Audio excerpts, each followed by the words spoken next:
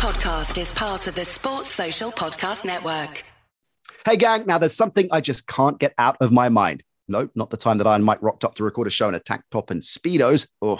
Despite all the years that I've been covering the NFL, I've had to face the startling realization that I am amongst the worst fantasy football players in the history of the world. So I'm doing something about it, roping in some big league all-pro fantasy talent, courtesy of the brilliant James Sandrini, aka The Guru.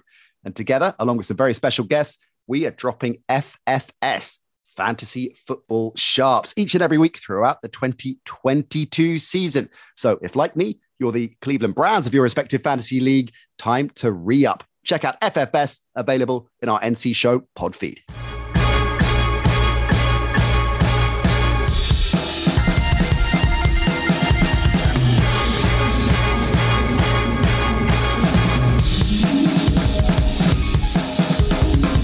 Hello and welcome to the Nat Coombs Show. Good to have you with us, gang. We are very excited about today's guest. He's one of our faves, one of the very best X's and O's guys in the business. These days, he's the editor of Gridiron, and he is joining us to get into the season and in particular key down on three teams that he thinks are going to be a compelling watch for various reasons. Let's get straight down to business and welcome back the brilliant Ollie Connolly. Ollie, great to see you. As we were just chatting before we started recording the show, here we are 5 weeks away, or 5 and change before the start of the season. And I love this phase of the year because it's when I get my grubby mitts on all the key annual guides. Lindy's rocking up. I mean, I've been getting these as far back as I can remember since I was a kid. Love the unreconstructed Lindy's that still have pictures of cheerleaders in them. That's something that's never changed. And of course, the Gridiron season preview, which of course you are the architect of, you and friends, of course, leading the charge now as the editor of Gridiron. Congratulations on it. I think it's absolutely brilliant. The best yet. It must have been a lot of fun to put together. Fun, yeah, that's one way of putting it, when you have to condense what would typically be about, 4 months of work into like a 4-week time period, and you're just rattling away at night like the Jim Carrey meme or something to try and get this thing over the line. What it has done for me, through that time of the off season, people like say are winding down, a lot of media members go on holiday. I am just overflowed with takes about every single team at a time of the year when people are just trying to, get back up. Switch off. Wait, who went well? Mohamed Sanu's playing for who now? I am just full to the brim with all the time. We're ahead of. I hope Propo is taking notes here because, of course, he's been sunning himself on a beach for much of the offseason, as we've been talking about regularly on the show. Ollie, listen, this is how it's done. And Ollie Connolly, maybe a day off, is a little bit like the post. The morning after the night before Super Bowl press conference when coaches are just talking already about winning the Super Bowl next season. You were just straight back into it the moment that it is done. Well, that's great that you're full of takes because there are three teams in particular that we're going to key in on today's show and get your takes. I know you're a big hit with the listeners with your demystifying of X's and O's and just talking, I think, about general scheme and approach. And there are three contending teams, I think it's fair to say, that we want to drill down on. I want to start with the Chiefs. I want to start with their offense because it's all change or significant change with Tyreek gone. You got Valdez-Scantling coming in, who is a deep threat. Juju coming in. I still forget Juju's only 25. How do we live in a world where Juju was only 25? Which I guess in receiving years is like a quarterback being 35, right? So, but still, Juju in. That was an intriguing deal. Obviously, Kelsey and Hardman return. They've got the X factor of Sky Moore. The backfield, I think one of the more underrated pickups is Ronald Jones being added to the backfield. I really like that move. And of course, Clyde Edwards-Helaire, high hopes for him, although as yet, for different reasons, hasn't lived up to the billing and the hype. So how does this all shake out, Ollie? What does the 2022 Chiefs offense look like? I'm fascinated. I genuinely have no idea whether they're going to ditch all that went before because they've lost Tyreek Hill, and there is no one else in the league who tilts the field the way Tyreek Hill does, and even down to the base of their offense being more in the RPO world. They were able to cheat and get away with stuff because of how defenses set up their second level, essentially, which is backing up probably 2 yards deeper than you would ordinarily do because of the fear that not that this guy gets deep, but that he catches the ball. And if you've got the wrong angle, it's a wrap, right? How many times do you see him pick the easiest of drag routes and he just takes it to the house 40 yards down the field? That's the specialty. So the big thing to me, I just think they're going to run the ball a ton more. They're going to try and run everyone out of those two deep looks that gave them some issues last season. And they have probably the best offensive line in the league, top to bottom. Certainly the interior is the most dominant in the league. And they've drafted guys all of a specific profile on the offensive line who don't really fit what they did before anyway. So I think their whole thing will be almost reverting back to Andy Reid Philadelphia style, where it's run the ball, run the ball, run the ball. Whenever they spin down to single high, we'll take our shot. Mm-hmm. And it's just purely about, we're going to build a great offensive line. We've got this great quarterback locked in forever. If we give him time, someone will get open. And I think that's what it's come down to. And then they've got a lot of options in that respect as well. And Valdez-Scantling, I think, is then an intriguing signing given that context, right? Because he is clearly a dangerous deep threat. Where are you on Sky Moore? Because I called him the X Factor because everyone seems to be calling him the X Factor. He seems to be one of these rookies that has inevitably, given the kind of player that he is and the situation he's going into, there's a lot of excitement surrounding what he might do. Do you feel he might be one of those players that will deliver from day one?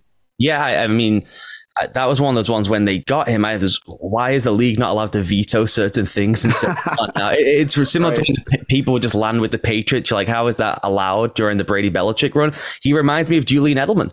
He is that shifty slot guy who beats everyone off the line. He had probably the best release in the entire draft. It's just the physical attributes that people had any concern about. Well, that doesn't matter when you plug him in, as you said, almost the third man down the line, where you have Mecole Hardman as the almost Tyreek Hill clone, but worse, you have Valdez-Scantling, you mentioned, who I actually think Valdez-Scantling was misused in Green Bay, where people have made him out to be a deep threat because they asked him to do that role because Devontae was doing so much other stuff. And ordinarily your ex guy, Devontae the star, would be the guy getting down the field. I think Valdez-Scantling will be much better as kind of the intermediate breaking off quickly guy, which I think slots in nicer to what the Chiefs would want to do this season anyway, whereas Hardman is the guy who kind of pushes you back because he's so quick. And then you have Sky Moore as the shifty guy underneath who gets some yak and, as I said, just makes tough catches in traffic. The jigsaw there fits together really nicely, particularly when you add in the factor of Mahomes getting time with that line. Okay, so offense, things look good. Defensively, interesting to see your take there. As you pointed out in the Gridiron preview, they were dying a slow death until Melvin Ingram came in midseason. They became much more potent as a result of that. But he's gone now. Tyrann Mathieu's gone as well. And he, by all accounts, very much the brains of the operation, much like Propo actually on this show, the brains of the operation there. So unsurprisingly, Brett Veach flexing in the draft. So they've got a huge collection of young, untested players on this defense. So that is high risk poker, isn't it? Really high stakes poker to back so much of your season on a bunch of untested rookies. Or do you look at the other way and think, well, things can't really get much worse? They rank 30th in sacks, despite the second half pop last season. And I know pressure isn't all about that, of course, or rather sacks isn't the only stat you should look at when you're considering pressure. But even though they turned it around in the second part of the season, it was still one of the weakest defenses in the NFL. So maybe that is the smart play to re-up with some youth. What have you made of the changes they've made? What are you thinking about the defense of the Chiefs? It's interesting. I thought they were really, really good down the stretch. I thought they were one of the 5-6 best defenses in the league from week 8 onwards. They were unbelievable, particularly Nick Bolton, who was a linebacker who was like completely lost in the first 6 weeks of the season, and it was just a travesty. And then out of nowhere, he becomes one of the most effective linebackers in the league. They kind of adjusted his role slightly, and then he took off. You mentioned Ingram coming in allowed them to move Chris Jones inside. They moved him outside for bizarre reasons, just for his ego, and he was terrible. So they moved him back inside, and hey, he's one of the best players in the league again. That was unusual. They just throw Daniel Sorensen away. The thing they've done in terms of more of a nerdy perspective is they were so rotation heavy, and they had this whole philosophy about we do more on the back end than anyone else. We have Tyrann, so we can put him anywhere on the field and move him to anywhere on the field, and the quarterback has to find the guy. So he's IDing him constantly because he's worried about the honey badger and kind of the reputational advantage of who he is as a player.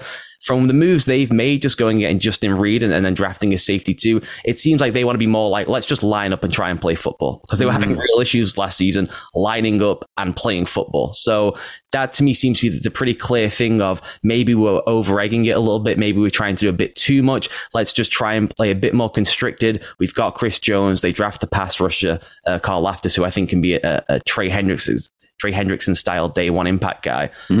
And that's how I think they'll try and piece it together, where it's not as takeaway. For everything they did previously was about, we have to generate takeaways. It was very boom or bust. I think they'd be more comfortable saying, well, as long as we can keep it to 24 points in the postseason, we back the offense to go on and win the game. To outplay it.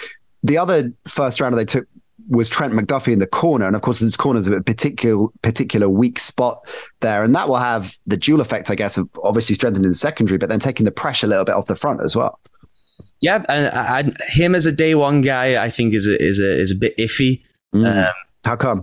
We'll see about that. He is just, that Washington system is so particular, and we've seen all those guys come into the league, right? The Byron Murphys and stuff. Those guys are playing really deep and attacking the ball, and that's just not the way Steve Spagnuolo does things in Kansas City. There will be more press man coverage where he just has often looked lost. Even at the college level. So I think that's going to have more of a learning curve. In college, they actually run more elaborate coverages than they do in the NFL now, particularly in terms of combination stuff where you're kind of reading on the fly and, winks and nods to each other. They don't do that in the NFL. They just say, you hit this spot or you cover this guy, best of luck. And if you don't do it, we'll go get someone else. And I think a lot of his success, though I like the physical profile and maybe that plays in there, came down to the fact that he was very instinctual and excellent at kind of reading what we call pattern reading, which is the coverage they run in college, which just they don't run in the NFL anymore. Okay, let's stay in the West, AFC West, and move on to the Broncos. I think the most intriguing team in the most competitive division in the NFL. I go as far as to say that because it all looks good on paper, right? They've got a top tier quarterback. Actually, no, Drew Lock's left. I've got to get it. Drew Lock gags in. Russell Wilson finally getting something, what's it called? Protection. So that's going to help. Look, it's absolutely stacked on both sides of the ball, right? Adding Wilson, of course, is a significant upgrade. There's a huge amount of talent across the offense. The defense that is stacked. Randy Gregory, the shiniest new addition there. So all looks good on paper, that hyper-competitive division notwithstanding. But you're worried in particular about the Wilson-Nathaniel Hackett dynamic, aren't you? Yeah, I've written about this a ton. Broncos fans aren't very happy with this one. And it's not necessarily that I think it's going to go wrong. I just don't know exactly how they're going to figure it out. It does come down to who is kind of the power center in the building. Is it the really famous new quarterback, and it's a new ownership group and they've signed off on getting the new quarterback right? Or is it the coach that the ownership group did not hire? And typically the coach would be the most powerful guy in the building. And it's trying to figure out how they fit together a style that is very unique to what Hackett built with Aaron Rodgers. And Wilson, you would say, is kind of that off-script jazz artist, somewhat similar to Rodgers, but he hasn't really played that way for a long time. And the specifics of what Hackett built there, we can get into if you want. I know I've detailed some of the multi-tier passing stuff on here before, but the Russell Wilson offense never changed in Seattle. They would just cycle through coordinators, they would get blamed, and then they would just throw a new guy at it. It would be Schottenheimer, then they brought in Shane Waldron, right? And it's like, here we go, it's going to be a new offense. And by about week 6, Russell said, throw all that stuff out. We're going back to what I like to do. And that is mostly vacating the middle of the field. The greatness of Russell Wilson is he hits the low percentage throws at a bonkers rate, as in greatest of all time, him and Marino rate, outside the numbers deep down the field, which then forces the defense obviously to have their brain frazzled and have to really change what they do on the back end. That's his greatness. That's not what Hackett does. Hackett wants to target the middle of the field. Everything kind of leads off that. And I don't know necessarily how you square those two ideologies. You probably just have to pick one or the other. And I don't like that for Russell Wilson. I think this team is stacked with guys. Judy, the tight end's name, who I can never pronounce, I just call Albert. Those guys should dominate the middle of the field. And then you open up the chance of Sutton on the outside, the chances of Patrick on the outside. So I think it stinks to me of a team who will figure that out out maybe by the second half of the season, but you look at their schedule and their winnable games are in those first 6 weeks. And if they don't get a hot start in that division, they're in maybe a bit of trouble. And then maybe when they figure out kind of this philosophical X's and O's battle between the coach and the quarterback is when their schedule just becomes, an absolute mess. I mean, they are playing all of the big ones all on the road. So yeah, I'm not quite as high on the idea of you drop him in first year and that they make the championship game or something. Yeah, it was so many interesting points there. The power struggle that heightened in intensity, obviously in Seattle, and this is by no means unique to Russell Wilson and a top tier quarterback in a situation wanting to do things a certain way, not always getting his way, despite being having that status. But you would assume that after that experience and how that all went down, he would only take a situation.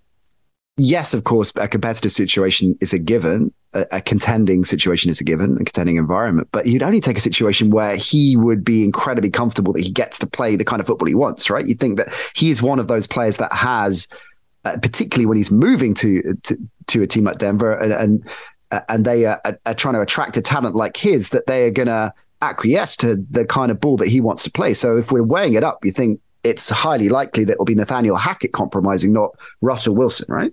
Yeah, I think so. And that was a big thing with the coaching staff in Seattle, right? They would get pissed off that they're putting all this work in that they think will and did attack the defense. They would just bust massive, wide open throws in the middle of the field. And he was just like, yeah, I'm not going to do it. So you get like, why am I doing this work at 2 a.m. for a guy who's not going to throw the ball? Why are we installing this? We know it will work, but he's not going to throw the ball there. So you get into that kind of just human battle of, well, this guy isn't going to listen to us anyway. Why are we doing it? And then you become this stale, predictable offense where everyone knows what Russell wants to run anyway. And everyone knows he's not going to throw into the high post. So why would we stick a defender there? So we can deploy our resources in the areas we know he wants to throw the ball. So, if you're him, you would think you would maybe do some self-reflection, sit down with Nathaniel Hackett. He can detail what he did to kind of uncork Aaron Rodgers and have those back-to-back MVP years. And the idea in your head of Wilson in that system is so tantalizing. It's like, oh man, I hope he can see how great that could be. Got to remember Nathaniel Hackett for all the work he did with Aaron Rodgers, of course, instrumental in the big Blake Bortles years as well. So we mustn't forget that on Nathaniel Hackett's CV. You mentioned the receiving core, and it is formidable, right? Sutton and Hamler and Patrick and Judy. And is it one of the strongest receiving cores in the NFL? Yeah, because of, I think, how well-rounded it is, where you have the big body post-up guy, you have the tight end who can attack the middle of the field, you have KJ, we didn't even mention KJ Hamler. Right. If anyone's going to be stood in the middle of the field wide open for Russell Wilson, it's going to probably be that guy. So yeah, and now, the whole league is moving to empty. They want to get 5 guys out in the pattern instantly rather than having someone come from the backfield. And then if you just lined up all the teams in the league who could play in empty and you say, okay, they've got every single body type and skill set covered that you would want, it would be them and it would be the Rams. You had, looking at the other side of the ball, Justin Simmons as the game changer in your Gridiron preview. Talk us through why you think he's so instrumental. Well, he's just the rangiest guy probably in the league, both because of the length and then the athleticism. And so when everyone else is trying to play in the 2 deep world, no one can cover exactly for the space you occupy with 2 deep safeties. But the one who comes the closest would be Justin Simmons. And that obviously allows you to compress the field downwards, basically. Marcus Williams did this a lot for New Orleans too, where you almost get that Greg Williams at the Browns experience where one guy seems like he's stood in the front row and everyone else is pushed up to the line of scrimmage, but it really throws off the landmarks of the receivers, and obviously the depth for the quarterback can't quite figure out why that guy's back there so far. And then, well, he can close quicker than I would normally anticipate. So having that kind of speed and instincts from the deepest part of the field is having a great free safety is the biggest force multiplier for a defense. They don't touch the ball. You often can't see what they're doing. And it's that, and it's the great interior pass rusher. Everyone knows about that one, right? It collapses the middle of the field, of the pocket, and it's very difficult. But when you have a great true middle of the field safety, it just makes life so much easier. It just messes with quarterbacks' heads from coast to coast. The West, we know, is obviously the toughest division, no doubt about it. Do you think 3 teams from the West will make the playoffs? Yeah, I mean, with the new rules, you could get 4, I guess, if you'd sat into the I hadn't considered that. Yeah, you're right. all 4. Wow. It is so bonkers. I was writing about the Raiders yesterday. I'm like, man, this team would be the best team in almost all the other divisions. I think they have a better roster, probably, maybe neck and neck with the Packers. It's like really close about how you weigh that up with what you think of the Packers receiving core, and they are probably most likely to finish 4th in that division. Yeah. Depending on whether you're all in on the Wilson Hackett experience or not. Do you think they're the odd one out then? Assuming, well, I'd love it if all 4 teams made it, but let's assume it's 3. Is it the Raiders that are the odd one out? Well, I'm kind of now married to this take of the Hackett Wilson thing.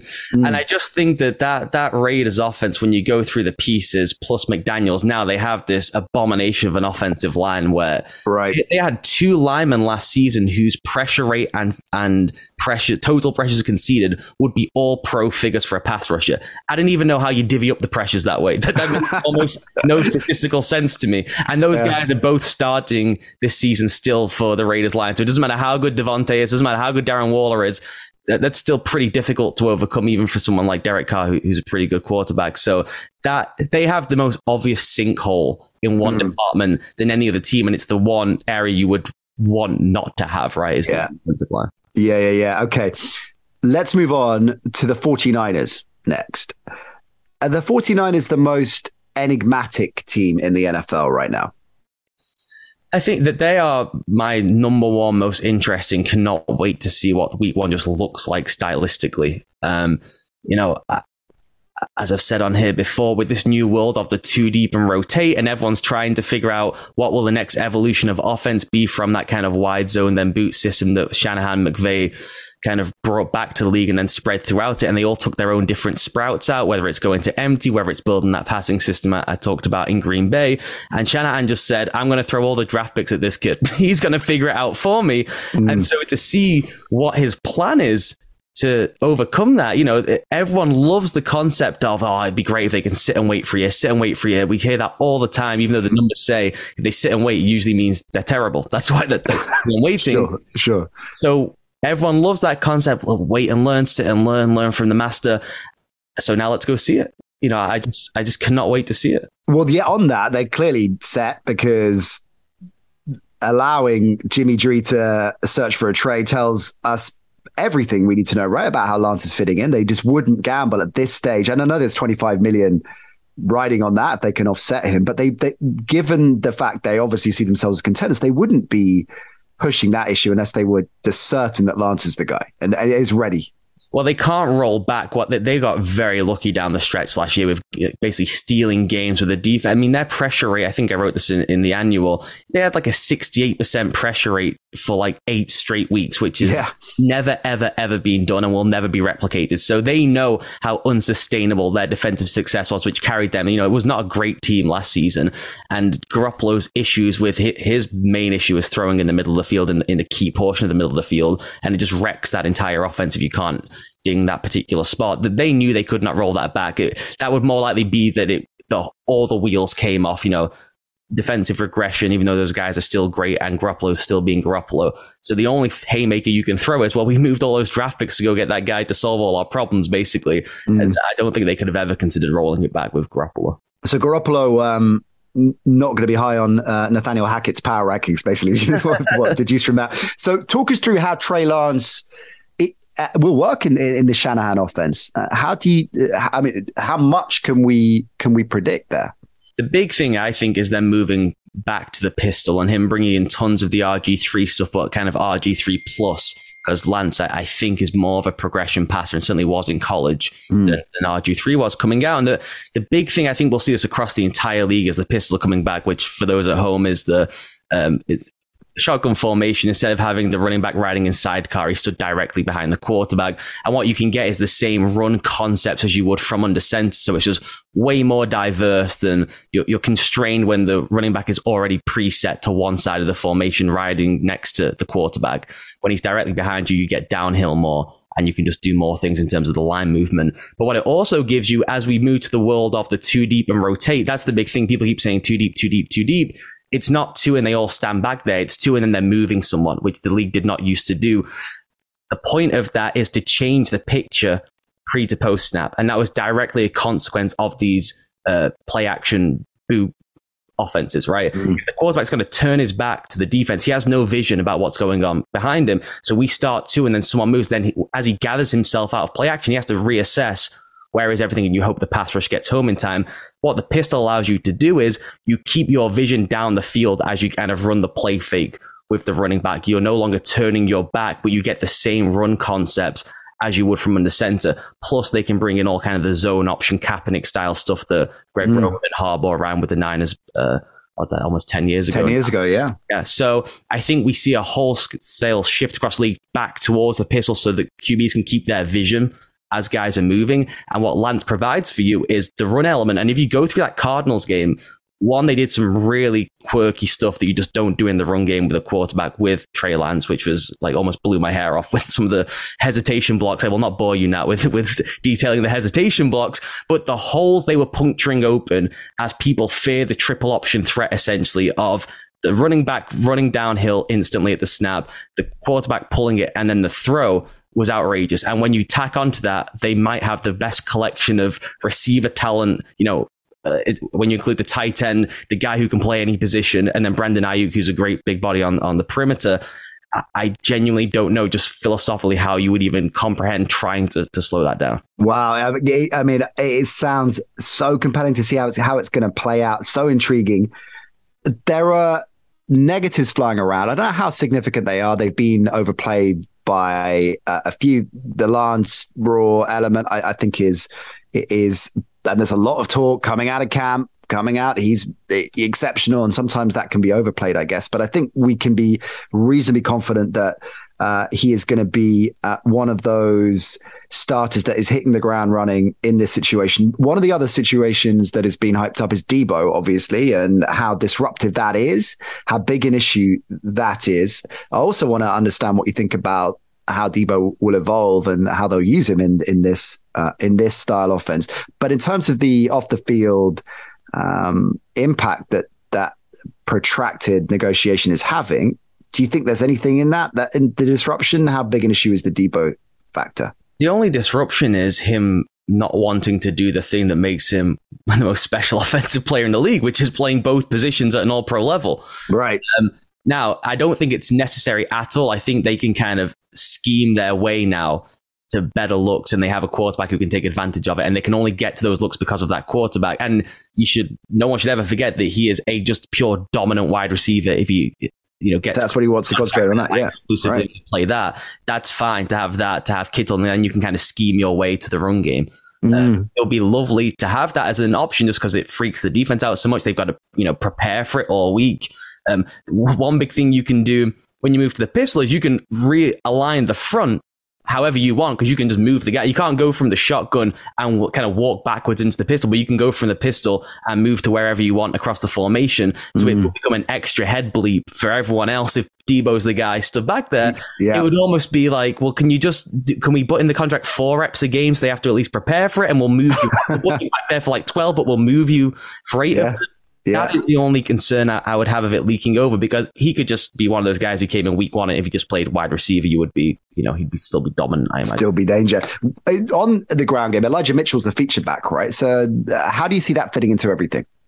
Well, it's interesting that they've had these zone and cut guys in the Shanahan dating back to his dad, dating back to Alex Gibbs, dating through Gary Kubiak and McVay. They just find anyone they want. They could grab you, Nat, and they say, look, you read the hole, and whenever there's daylight, I'd handle it. I'd be there. I'm in. So moving from that one cut and go system to what would be more of what we call a gap oriented run scheme is you have to put your head down and you have to hit that gap, and the timing has to be just right. So it will be an adjustment for them all, particularly as Lance is doing more of the read stuff than they've done previously, which is that they can just hit it and go really quick. So I'm fascinated, but Kyle Shanahan has proven over 12 years now, dating back to those Washington days, that if anyone can figure out run game dynamics, he's the guy. It sounds to me that there is an element of risk really with backing the 49ers for a deep run, but it sounds to me like you're big on them. You think they're going to go deep. Yeah, I really like them. I like what they did on defense too. They were really simplistic last year because they had no cornerbacks, and it was, every week they were trying to figure out how to solve that. They just dropped Travarius Ward in there, which really just naturally diversify what they can do, which is what they really needed. My only concern is Lance from the pocket in particularly the Cardinals game, where it was a complete mess.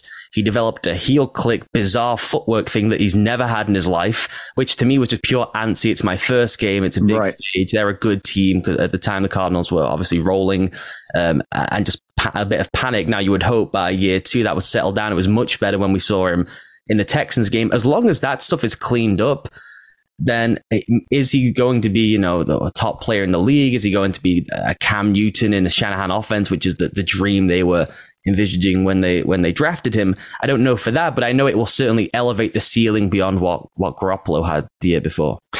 Just on that, thinking about it, and you kind of referenced, you referenced a few things that got me thinking is as you were talking, looking at that, and particularly the quarterback sitting for a year, like in recent memory, obviously Mahomes under Alex Smith is the real success story there, but extending that to Mahomes and Andy Reid coming together when they did, right? And you look at Andy Reid, had McNabb, obviously had Vic when Vic came back, and that there was a progression really as his offense developed, his offensive philosophy developed, that it was coming together at the perfect time. A quarterback like Mahomes coming together with Reid at the stage of his career, everything that he's pieced together, developed, worked on.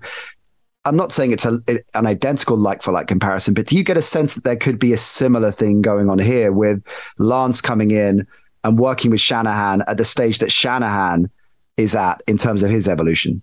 Yeah, I think so. And also it's the evolutionary cycle of the league, and he foresaw this. That's why they made the move last year, is that what we're doing now, eventually they'll find a counter for. We got to go find the next thing. And I think it's going to be grabbing someone who can play in my RG3 style system with some of the elements of what I've developed since those days, who has the power running element of like Cam. That's the thing. We've never seen someone of Lance's build and mobility in a Shanahan style system. It's usually someone who can move a little bit, but they're like a wiggler, more of like a Russell Wilson, like want to get hit type guy, or they just use the run to offset like Aaron Rodgers. They can move, but they're moving to throw.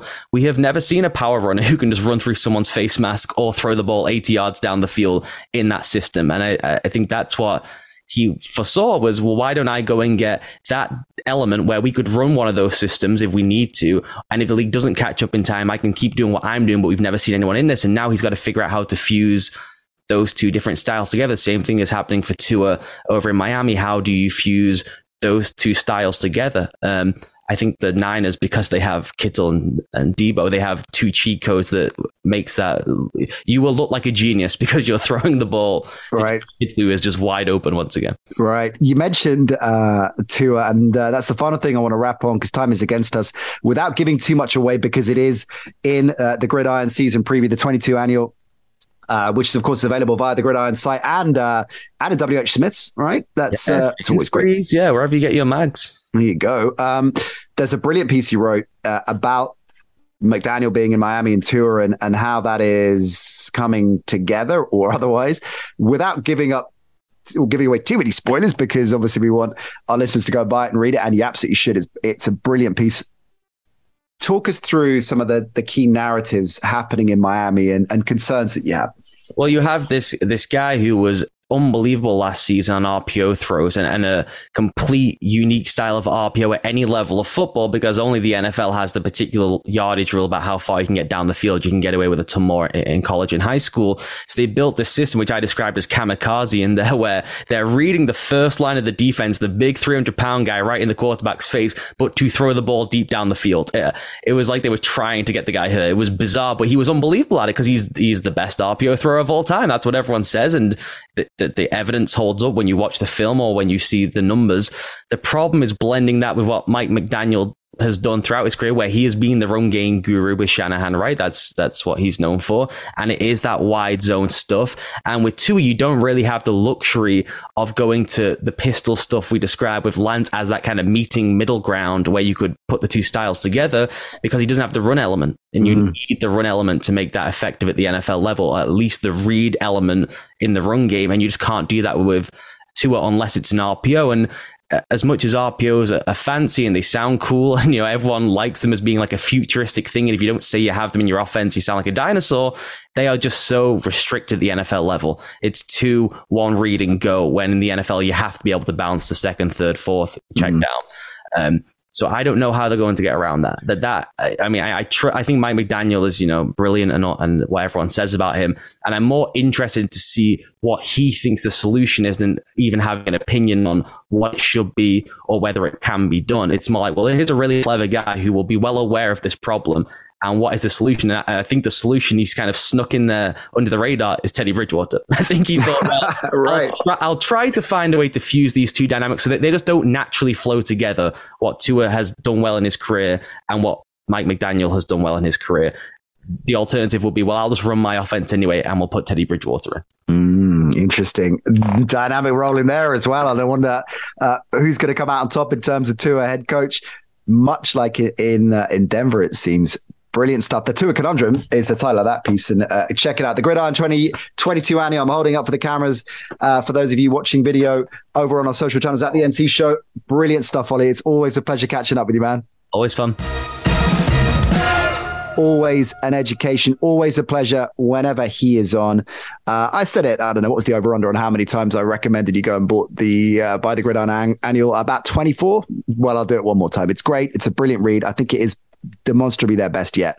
So go and give that some love. And we will be checking in with Ollie very, very soon. You can count on that. There's plenty more where that came from as we roll into next season. We're going to have me and Mike every Monday on the review show, looking back at all the action from the weekend. Me and Propo getting you set for the weekend with Edge Rush preview show, range of special guests there. Shane Vereen's going to be a regular. I know he's another fan favorite with you.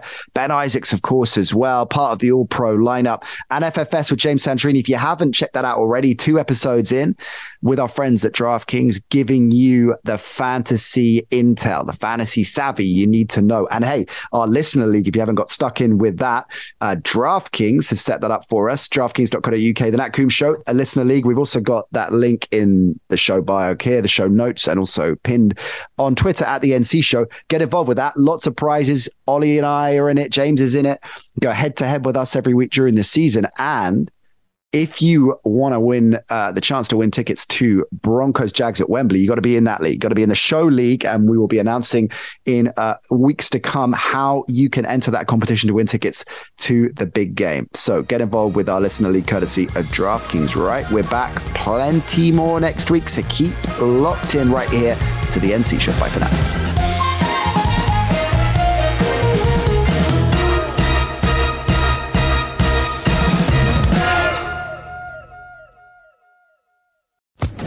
Social Podcast Network.